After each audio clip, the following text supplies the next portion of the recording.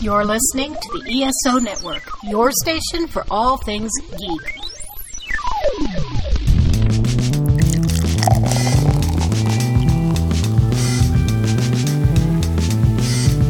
This podcast contains potentially adult language, adult themes, definitely drinking, and possibly sexual context.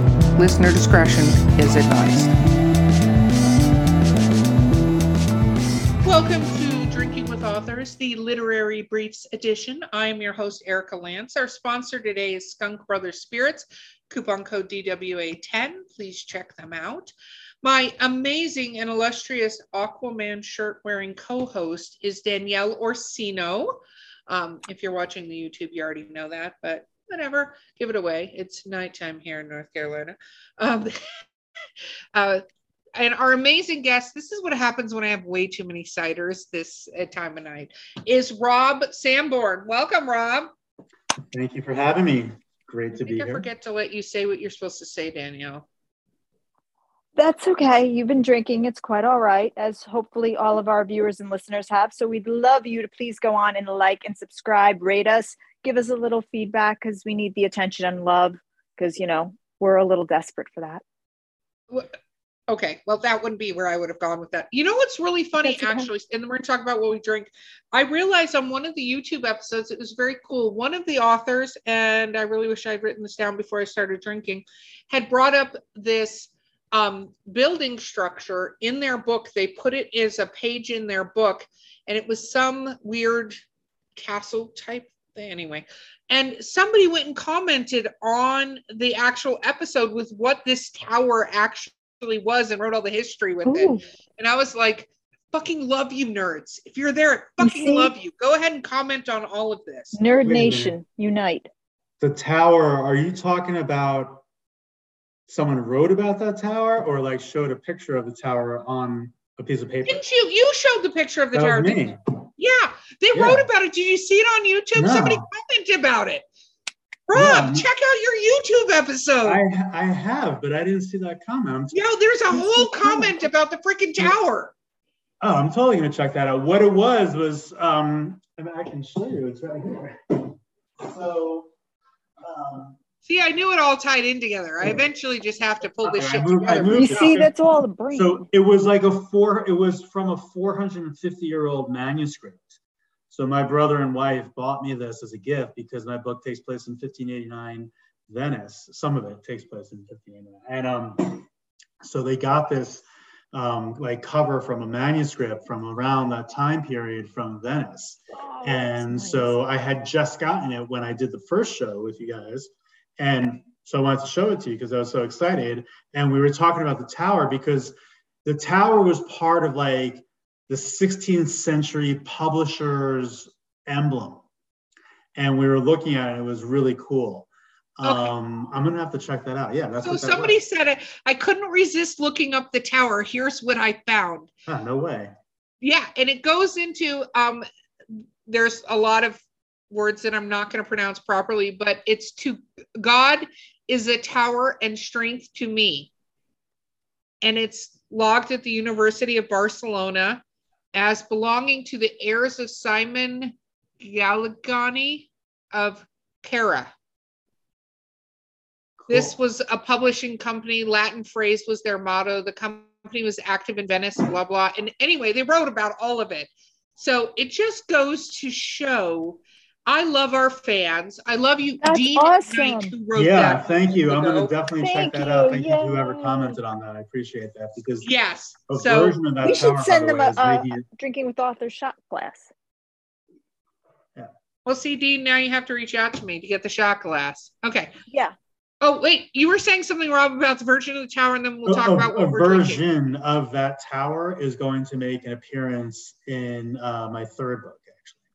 That's cool. I think you should throw in your acknowledgments to Dean Knight when you read this, because it might give you a little stuff. So just throw it.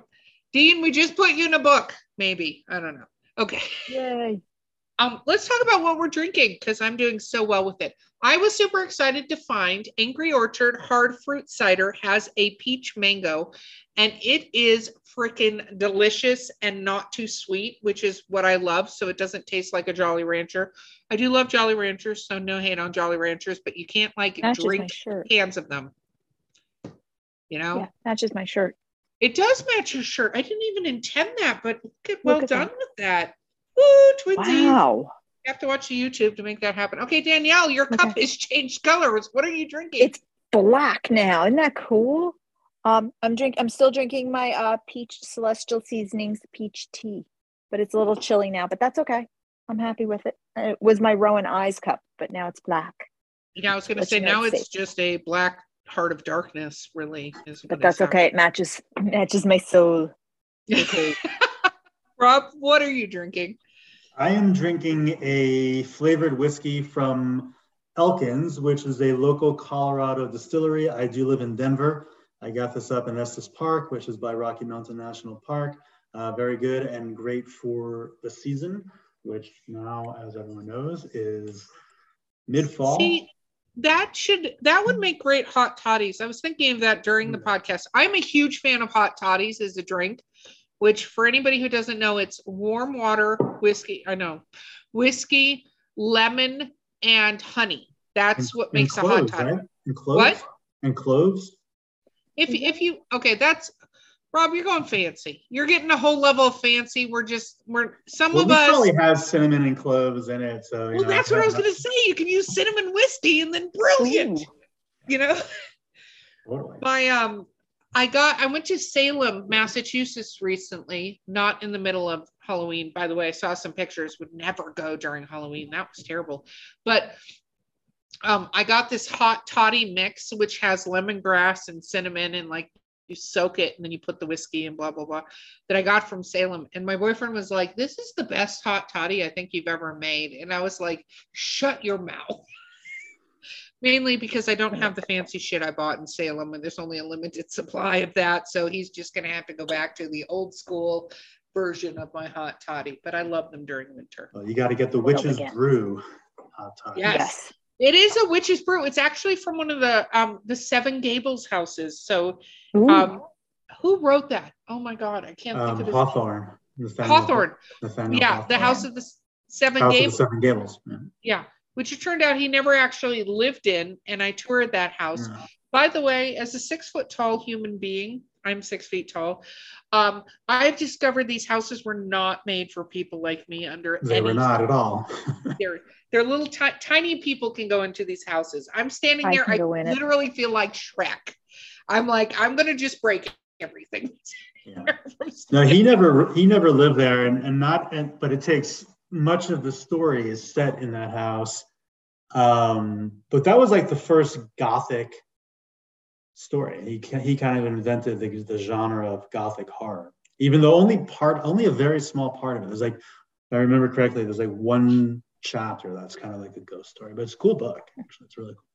Yeah, it's so interesting because we did a whole ghost tour in Salem and stuff. I'm getting totally off track here, but it's very interesting because one thing I didn't know, and I say this with, it is terrible this happened. The witch trials only went on for about a year. People don't know that. Like the witch trials only lasted about a year before the English sort of governor who was over this went, what the F are you guys doing? Knock it off. Stop it. Like, this is dumb. And 19 people died from it, right? Yeah. And what a lot of people, like, I kept thinking everybody was burned at the stake. I don't know about you guys, but like the impression, I know that's not the case. Listen, I'm bringing myself into the education realm as you two are shaking your heads. Thank you for being on board. But I literally in my head thought there was a lot of people that were burned at the stake for being witches. You see all these movies, all this stuff that's like burned at the stake.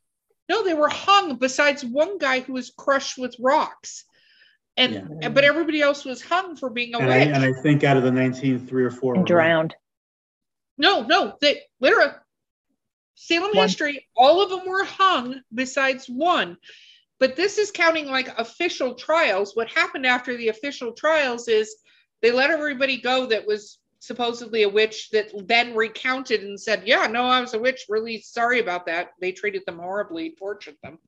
But then there were gangs of people that went around to kill all the people that had been released. And I think that's where the drowning, the burning at the stake, all that, because they had the Malleus Maleficorum. Yeah, by the government. But I felt very educated after learning all of that stuff. From more of it was done in Europe. Yeah. Because of, By the way, if a child has a weird dream that sees you in a black outfit, you could be a witch. So just be prepared for that, society. We could be on the brink of that going to happen again. Definitely a witch here. So you can use this YouTube against me. Okay. Erica, you had an amazing question you wanted to ask that you told me. I did. Are you ready for it? Thank you, Danielle. Yes, you ready? I am ready. Rob, you have to pick one character from your book and cast that character. Because if you listen to the previous podcast and you're drinking along with us, you know that it doesn't make sense to cast all the characters, but I want you to pick one and cast it. And then Danielle, you're going to do the same, and so am I. So book, and then the character you want to cast, or the person you want to cast as the character. Ooh, words. Does the actor need to be alive? I don't care if they're alive or dead. We just talked about the Salem witch trials. Go for it. And apologies to Ian McClellan, but he died, right? Who? George R. R. Martin? No, Ian McClellan, who played Gandalf. Magneto? Yeah. No, he's still alive. Is he? Yeah. Well, Ian, I'm sure you're listening to this, Sir Ian, and my apologies for thinking that you're deceased. But I'm going to actually go with him. So one of the characters in my book is an older man named Enzo Paganelli. And he's kind of like this kooky guy who's been living in the shadows for 20 years in Venice, Italy. He's been ostracized from the community. And he becomes a very important supporting character who helps the main character. But I really like this character a lot because his motives are very gray. You don't necessarily know what he's doing and why he's doing it. And but he's a very, very cool character. And I think that he would need to be played by an older person who really can pull out that emotion that this particular character has. So I'm going to go with Ian McClellan playing my character Enzo Paganelli. I like Good it. answer. Okay, Good answer. Danielle. Good answer. I'm going to go voice actor, since I always see Locked Out of Heaven as an anime. So I'm going to say for King Jarvok, Will Arnett. Oh, wow. Wow. Okay. That's actually kind of shocking to me. Lego Batman. I think he's got a great voice. He does have an amazing, don't get me wrong, I think he has an amazing voice. I'm just saying that is not who I would have necessarily thought of for Jarvok. Okay. I like it. Yeah. I can say that having read her books. So I have to say, for my Dahlia Lance novel, My Home on Whore Island, I would love a younger Jennifer Coolidge to play, Stifler's mom, to play the lead character. She is just so brilliant. I love her to death. She is one of the best improv actors out there. A lot of people don't realize that about her. Oh, I love her. Yeah, I absolutely love her, and I think she would have been a perfect Randy Michaels. She's great in Best in Show. Oh, a lot of people don't realize Best in Show didn't have a script. Like, a lot of those movies, what is the name of the guy who does those movies? It's Rob. That's okay. I'm asking the audience is like, Rob. Right now, people are screaming at their phones. They are, but we've been drinking for a little while, and his name is at the tip of my tongue. But it's anyway. This is I know the movies, so this is Spinal Tap, Best in Show, Waiting for Guffman, right? It's another one. No, absolutely. Christopher Guest, right? Christopher Guest, sorry. Yes, Christopher Guest. He wins. I just Googled that. Only reason I know it. But a lot of the Christopher Guest movies, a lot of people don't realize they get handed sort of character sheets, a kind of a plot outline of what's going to happen. And they improv the entire movie. Yeah. And they're brilliant. Brilliant actors. Brilliant. And that, Eugene Levy has always been in it. Catherine O'Hara. I love them. I love Catherine O'Hara. Like, she literally can do no wrong to me. Parker Posey, that's another person. She can play Alex, by the way. They've worked together in my screenplay. Okay, so Rob, since you were last on our podcast, tell me the best book you have read or listened to. That's a great question. So, first of all, the last time I was on a podcast, I believe, was back in January or February. Right? You're doing stuff that requires me not to have drunk nearly as much as I have, but I appreciate it. Thank you for doing that to me. So I absolutely loved The Lincoln Highway by Amor Towles.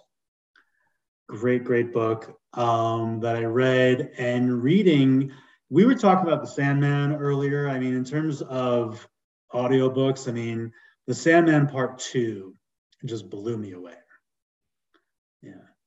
No, that makes sense. Okay. Danielle actually has a prize question, but what about a book? I'm going to let her ask her amazing question that comes up. You haven't been asked this question yet if you've been on with Danielle. What about a book that, like a TV show or a movie that you watched that was from a book adaptation that you thought was really good since we last spoke? So I literally just finished watching Rings of Power, which I know is not actually from an adaptation, and it has so messed me up because some of it was great, but some of it was just god awful, and it just went like that, and it's been in my head for a while now. So like that show has been occupying my head, but I know what the answer is because I do think that it has been since, and the adaptation to show that I'm going to go with is The Expanse.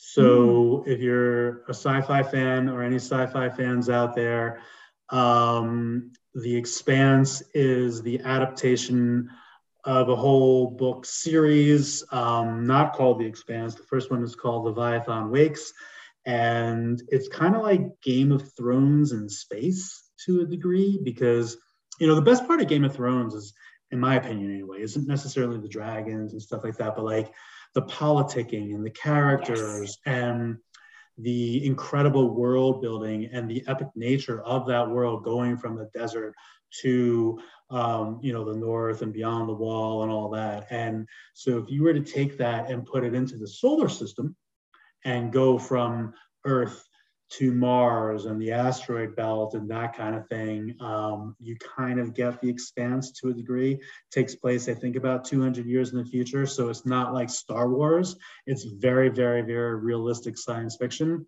And the show adaptations are amazing. I like that. It's interesting you say that, and then I'm going to let Danielle ask her question, which is a brilliant question that I love. But one thing about Song of Fire and Ice, I think, is the Game of Thrones prequel that was just done, right? And one thing I realized while watching it, and I don't think I appreciated it as much when I read the books or watched the first series, was, and this is true with Expanse, and this is why I'm bringing it all together because I've watched The Expanse and I love it as well, is the danger and fragileness of the interactions. Yeah, I think because there is no person truly in any of the shows, and as evidenced by the ending of Game of Thrones, but we won't talk about that anymore, with complete power. Mm-hmm. Like, it really shows you how fragile, and if it's done really well, how people can pontificate as if they have the power, but how truly fragile power is. Yeah. And how you have to play that chess game correctly, or your standing is totally screwed. Absolutely. I think that's a phenomenal way of putting it. With both shows, the best parts are when things are at the brink of war and the brink of collapse. And then the tension and the conflict and the drama just comes out of that organically. and you're riveted, whether you're reading it or watching it. I agree. I like political intrigue.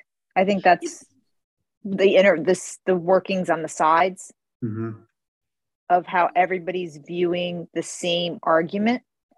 I always find that most fascinating is that how they're all interpreting the exact same moment. I think that's just so interesting when you can watch two people argue and see everybody take that argument in and how they apply their own emotions to that argument and then process it. I think that's always so interesting. I completely agree. And a testament to the quality of the writing is that each one of those characters has their own individual agenda. Yep. And I like that. And I like when it's not spoon-fed to you. Mm-hmm. I like that in the series when you come back around to it and go, that's why they don't like them. Mm-hmm. Oh, I get it. Okay, I get it. I like that. And I think if you can hang on through a series for those moments to then sit back and go, now I get it. I think that's more interesting. Even in a book, when they do eventually make things into series, I always find those moments to just be those little glitters where you sit and go, I get it now. Yeah. And it obviously doesn't need to be sci-fi or fantasy. You look at a show like The West Wing, and that's why everybody loved that show, for all those reasons. And the writing. I actually just finished the latest season of The Blacklist. I absolutely love that show. I think that show is one of the most well-written, like layers upon layers that you like, because it has a show that covers one person on the blacklist. Don't get me started on how much I love James Spader just in life, but I love like the writing on that show.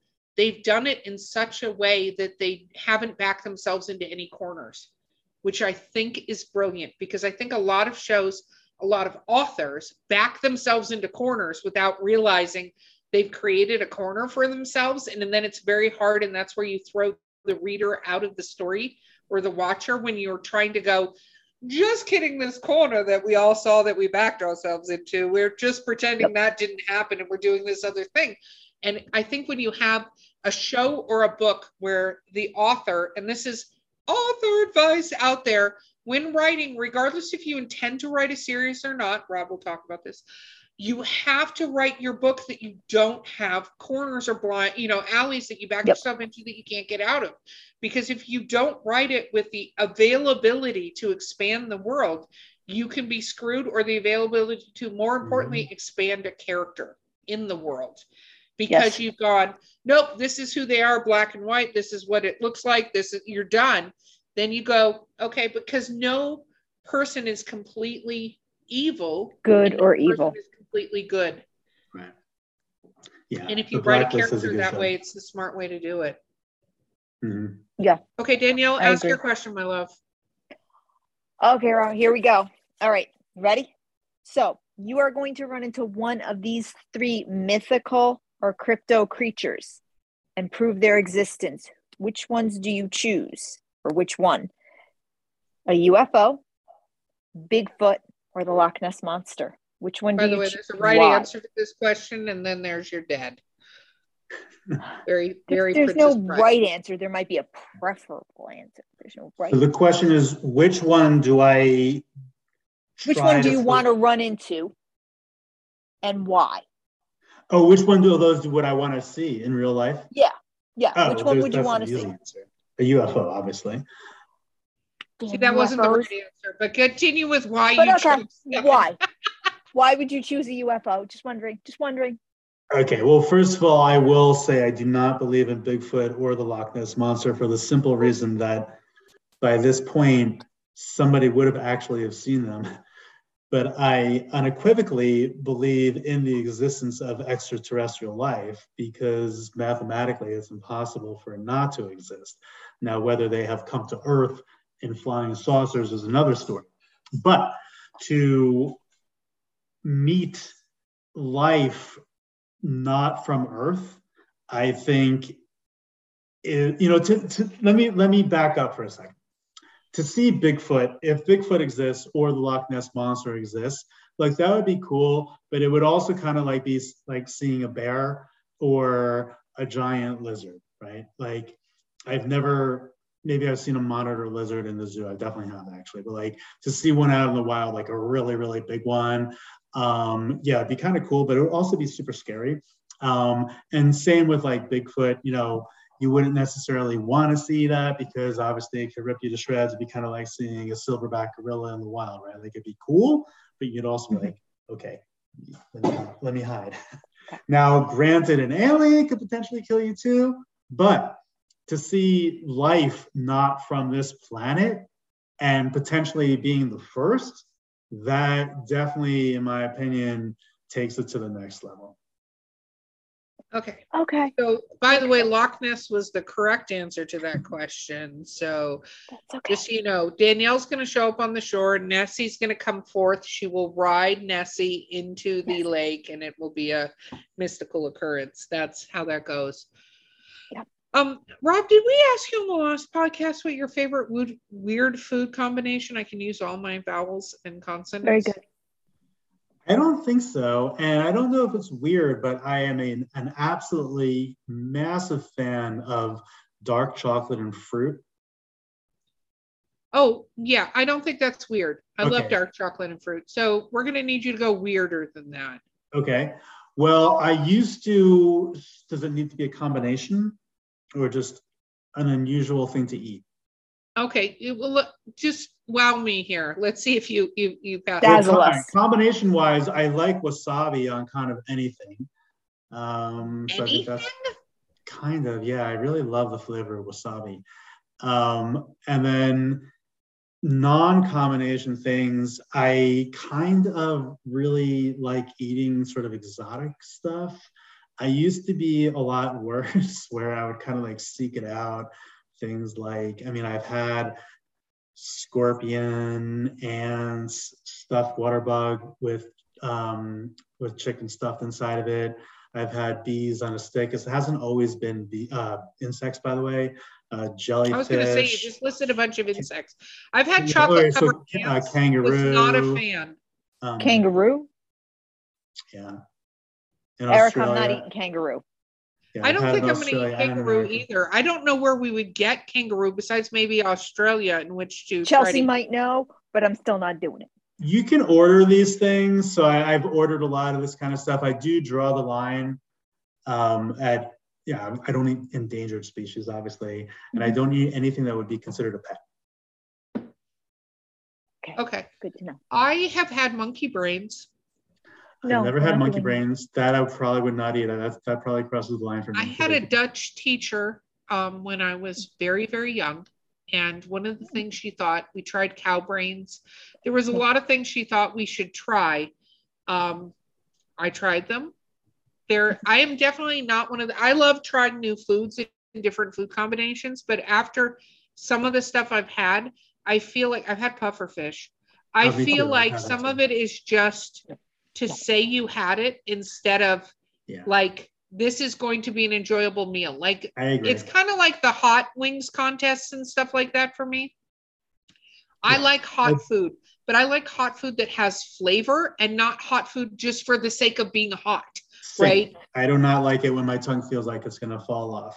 The blowfish actually I had as well. And honestly, kind of tastes like flounder. It's not really anything particularly great. And so that's my whole thing. It's like, if I'm going to try some food combination or some way somebody makes it or things like that, I want to try it because it's flavorful and it has a different flavor than, look, this is this exotic thing that I did and I can say I did it, because most of the time I found those like sort of shock factor things do not have a great taste to them. Like when I tried puffer fish, because, you could die from eating puffer fish, whatever.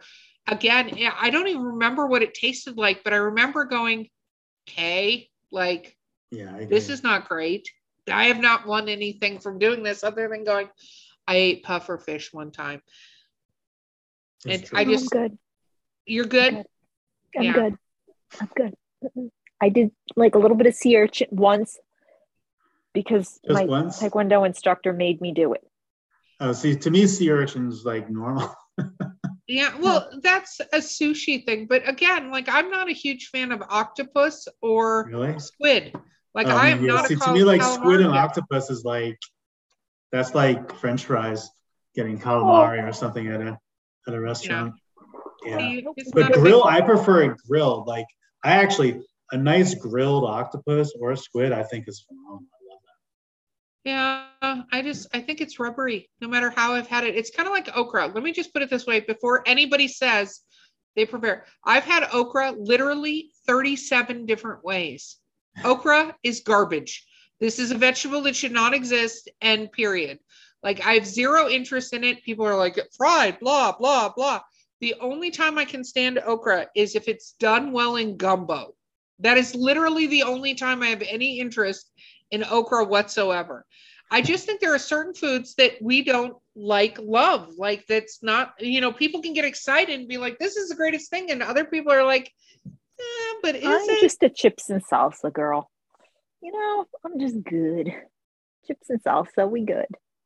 I'm plain. But what kind of chips? We can get into an entire debate with what kind of chips, and are they homemade? Are they, deep fried? You could, Danielle, How you're about we open just go to order. lime Tostitos and we call it a day? We're not going to call it a day. That is not a chips and salsa kind of day. Sorry. Although lime You're out of- Tostitos are good, but nothing beats homemade tortilla chips. And nothing beats homemade tortillas either. They're so easy to make. It's incredible that, like every Mexican restaurant should just make their own tortillas. I think a lot of real Mexican restaurants make their tortillas. It's They Taco do, Bell but that does not all of them though. And it's a very easy thing to do. And it's such a huge difference. You know what? One of my favorite Mexican things, we're totally on a tangent here. Danielle, come up with a better question after I'm done on this tangent right here. Mole. I love a good mole on a chicken. Chicken mole is amazing. Danielle, This is something you will not hate trying. It is a type of sauce that they will put on generally chicken that is got chocolate in it, but it's not like sweet chocolate. It's just, it's Mexican chocolate. Yeah. There's a restaurant in Santa Monica in LA that has probably about 7 or 8 different types of mole. Very good. Mole can be amazing, but it's one of those things that can either be amazing or the restaurant should never produce it again, ever in their existence. Danielle, come up with a better question. We're down a food track right now.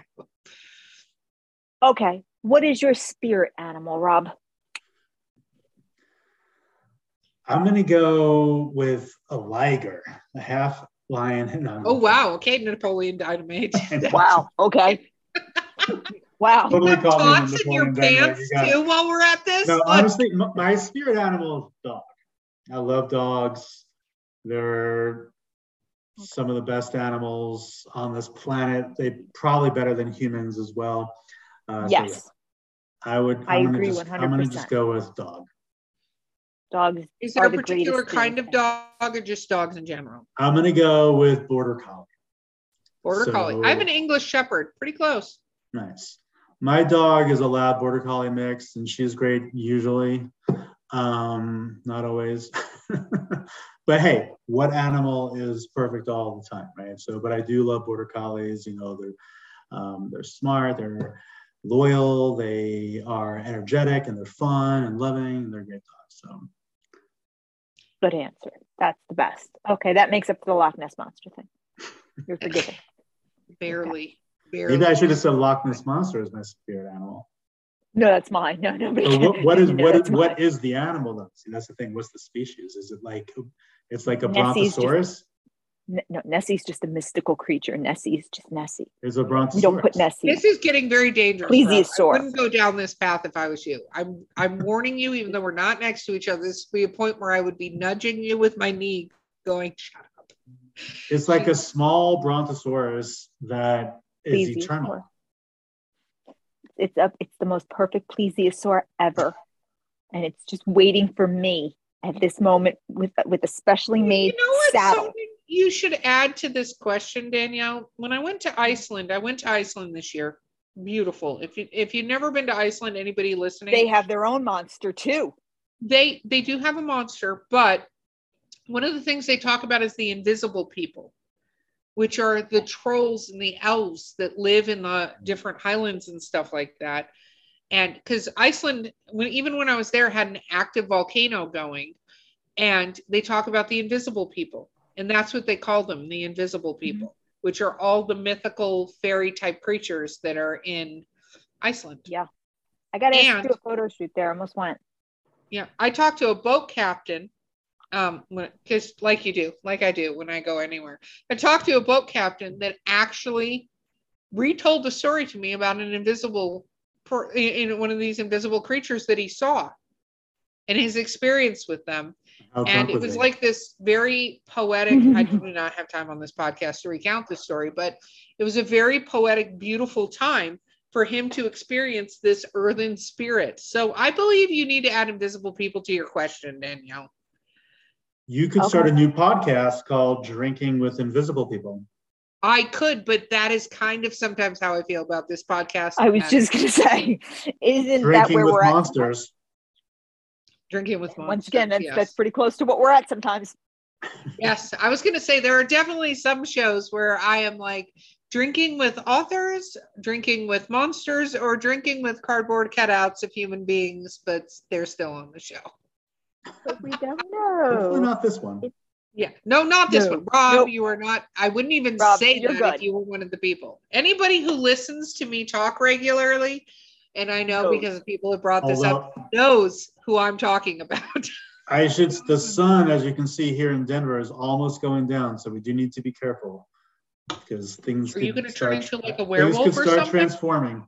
Oh, that would be kind of badass. Like things to record on this show. Okay, so now that you're into your third book, because you're working on that since your second one's about to come out moments from now, what do you think you're writing? What have you noticed about your writing style and stuff like that you maybe wouldn't have even thought would have occurred to you on book one? Like going into book two and now into book three, what have you really noticed and you're like, wow, I do that, or wow, I should stop doing that? The two biggest things are writing from single perspectives within chapters or scenes, or sections, I should say.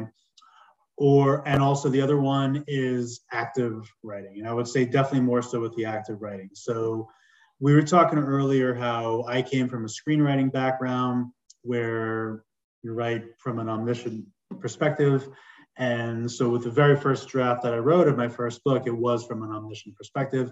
And so I've completely switched to writing from single POVs within each section or chapter. But that's actually pretty easy to switch to. But I think what's even harder is writing with an active voice.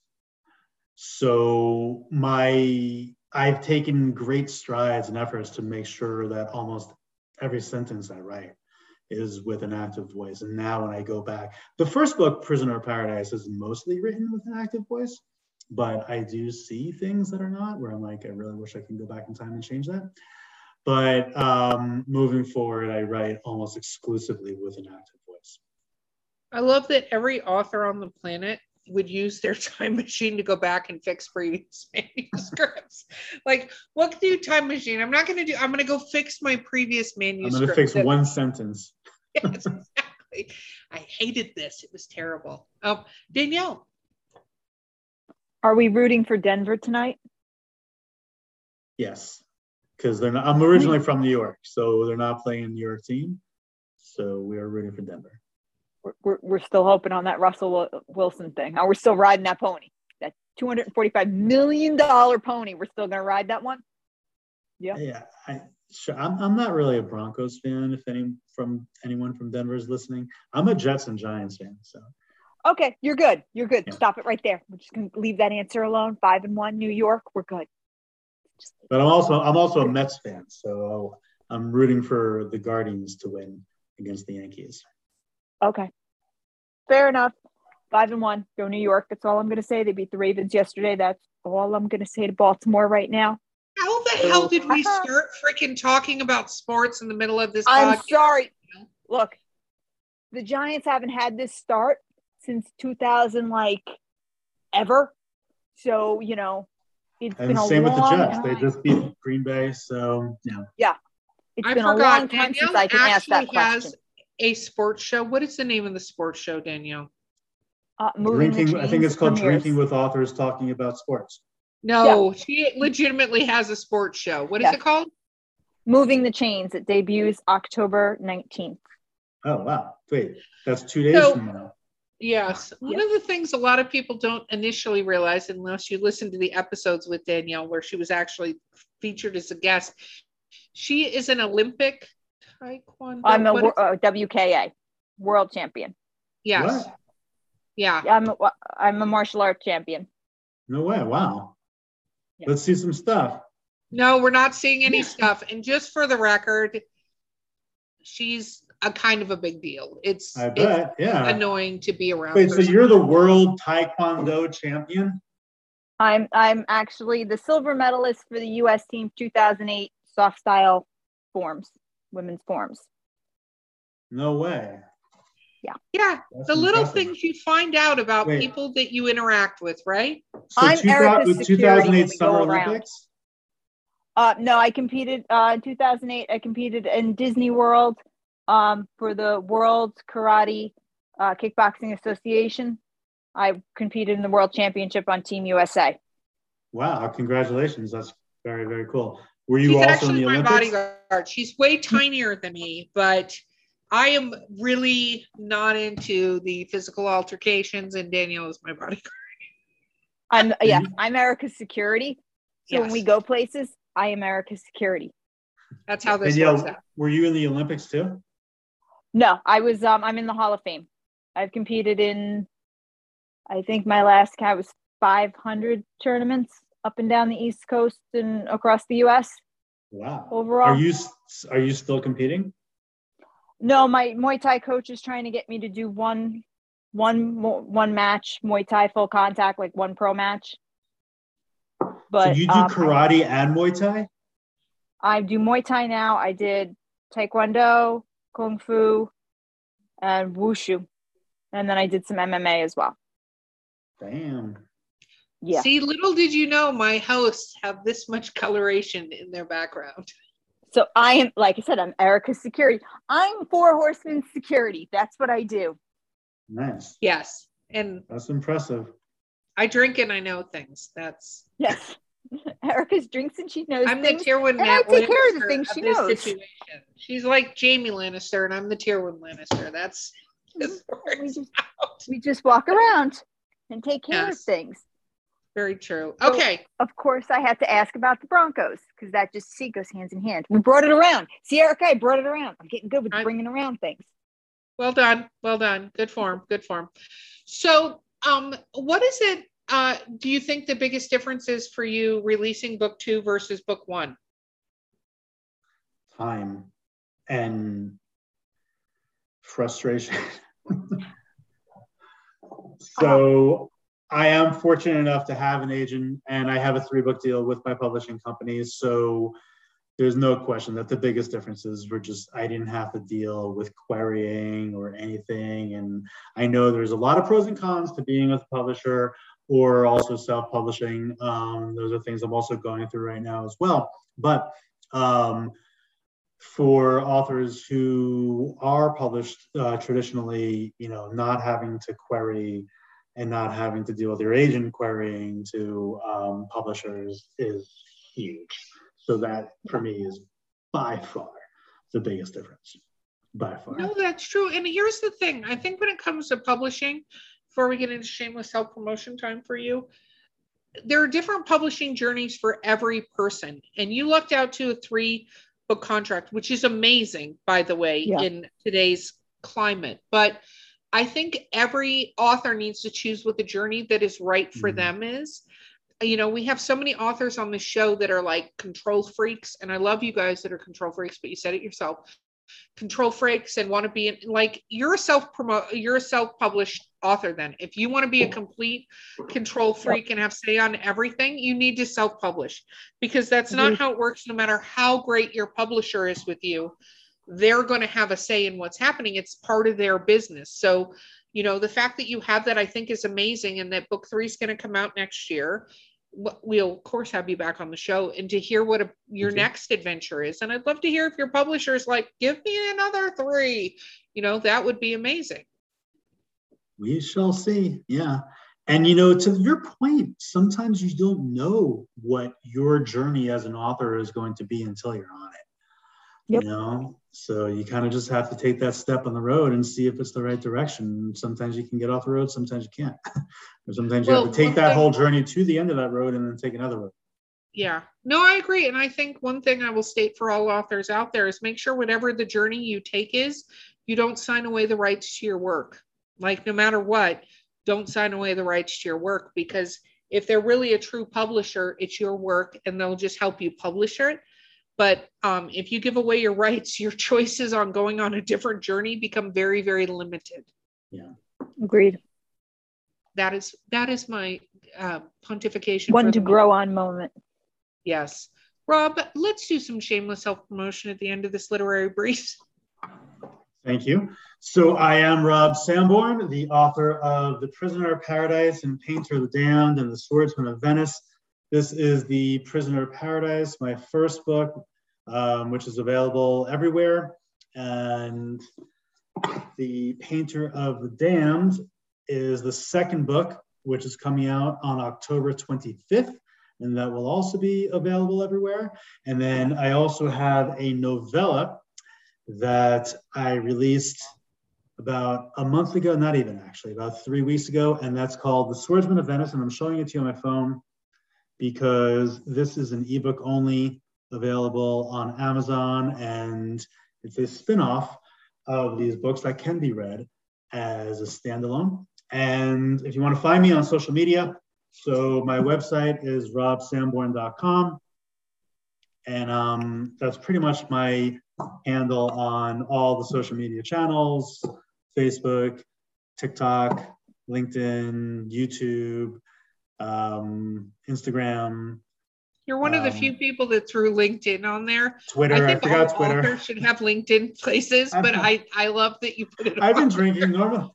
I am on LinkedIn, but I use it a lot more for my day job, really. But yes, and Twitter, I forgot Twitter. Sorry, Twitter. Also on Twitter. I don't think Twitter's offended you forgot them for a moment. They will recover. Elon Musk is watching this, and he's like, I was about to buy them. $79 billion. Rob didn't mention them. I'm not buying them. Get it, I'm out. I'm suing. That would be so hysterical if that was the reason that didn't go through. I would love that so much. I can't even explain it. Rob, thank you again for being on the show with us. It is amazing every time you visit us. Thank you so much, Danielle. Thank you so much for having me. It's been an absolute pleasure. I said it before that, in this rocky road of publishing, there's a lot of ups and downs and struggles and obstacles and also highs and lows. But drinking with authors is definitely probably at the pinnacle of everything. So thank you so much for doing everything that you do, and also for drinking with authors. Awesome. Thank you so much. That is so wonderful for you to say. Guys, this has been Drinking with Authors, their Literary Briefs edition. Our sponsor today, now that I'm going to remember that before I sign off, has been Skunk Brother Spirits, coupon code DWA10. Check them out. My amazing co-host has been Danielle Orsino. Don't be shy. Like and subscribe. Leave us a little feedback. We love you for it. And our guest has been Rob Samborn, and we will see you guys next time. Yay! Thank you. Hey, Martha. What? Do you like nerd stuff? I do. And do you like adult beverages? I super do. Well, then you should join us with a drink. With a drink. With a drink. But first, let's talk nerdy. Clink. On the ESO Network. We'll see you on Tuesday. Maybe next Tuesday. Maybe. This has been a broadcast of the ESO Network. Be part of the crew and help support our shows by donating to our ESO Patreon or by shopping at the TeePublic store, which can all be found at www.esonetwork.com.